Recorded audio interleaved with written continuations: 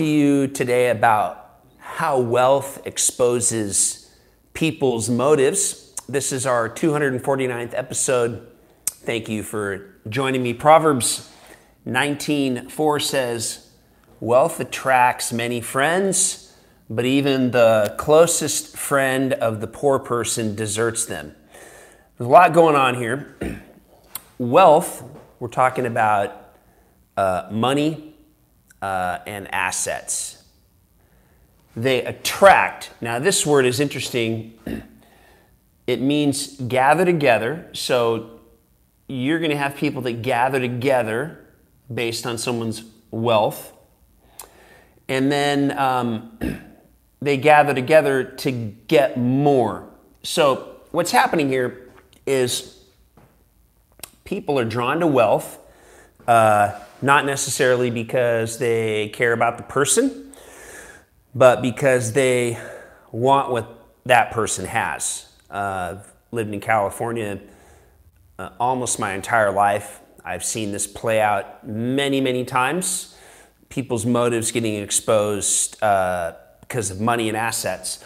It says, so if you have wealth, you're going to attract a lot of friends, but it's not because of the person, it's because of what the person has. It's a pretty shallow reason to want to cozy up to someone. It says, but even the closest friend of the poor person deserts them. So what this is talking about is motives. There can be certain people in the world that are attracted to wealth because they want proximity to the person, hoping to get proximity to their money and to their assets. But then it switches here. It says, but even the closest friend of the poor person deserts them. So what does poor mean here? Well, it means one who is low. So what we're talking about here are two different definitions of wealth. One is money and assets. The other one is talking about social status.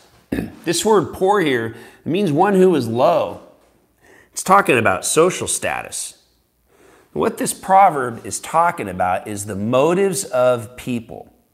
Some people are attracted to wealth and assets. Some people are attracted to popularity.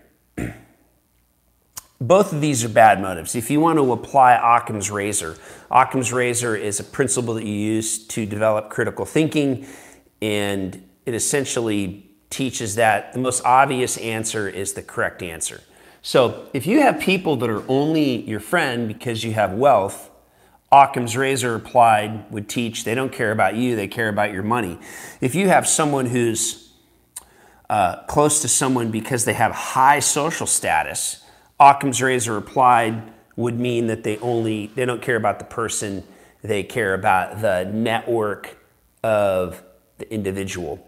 It's a very interesting proverb as you dissect it that has to parse apart the motives of a person. That's why the Bible says in Matthew chapter 5, blessed are the pure in heart, for they will see God. We want to make sure that we have purity of intention, purity as we relate to people, not wanting what people have, whether it's social status or wealth, but being drawn to the purity of heart that God desires each and every follower of Jesus to have.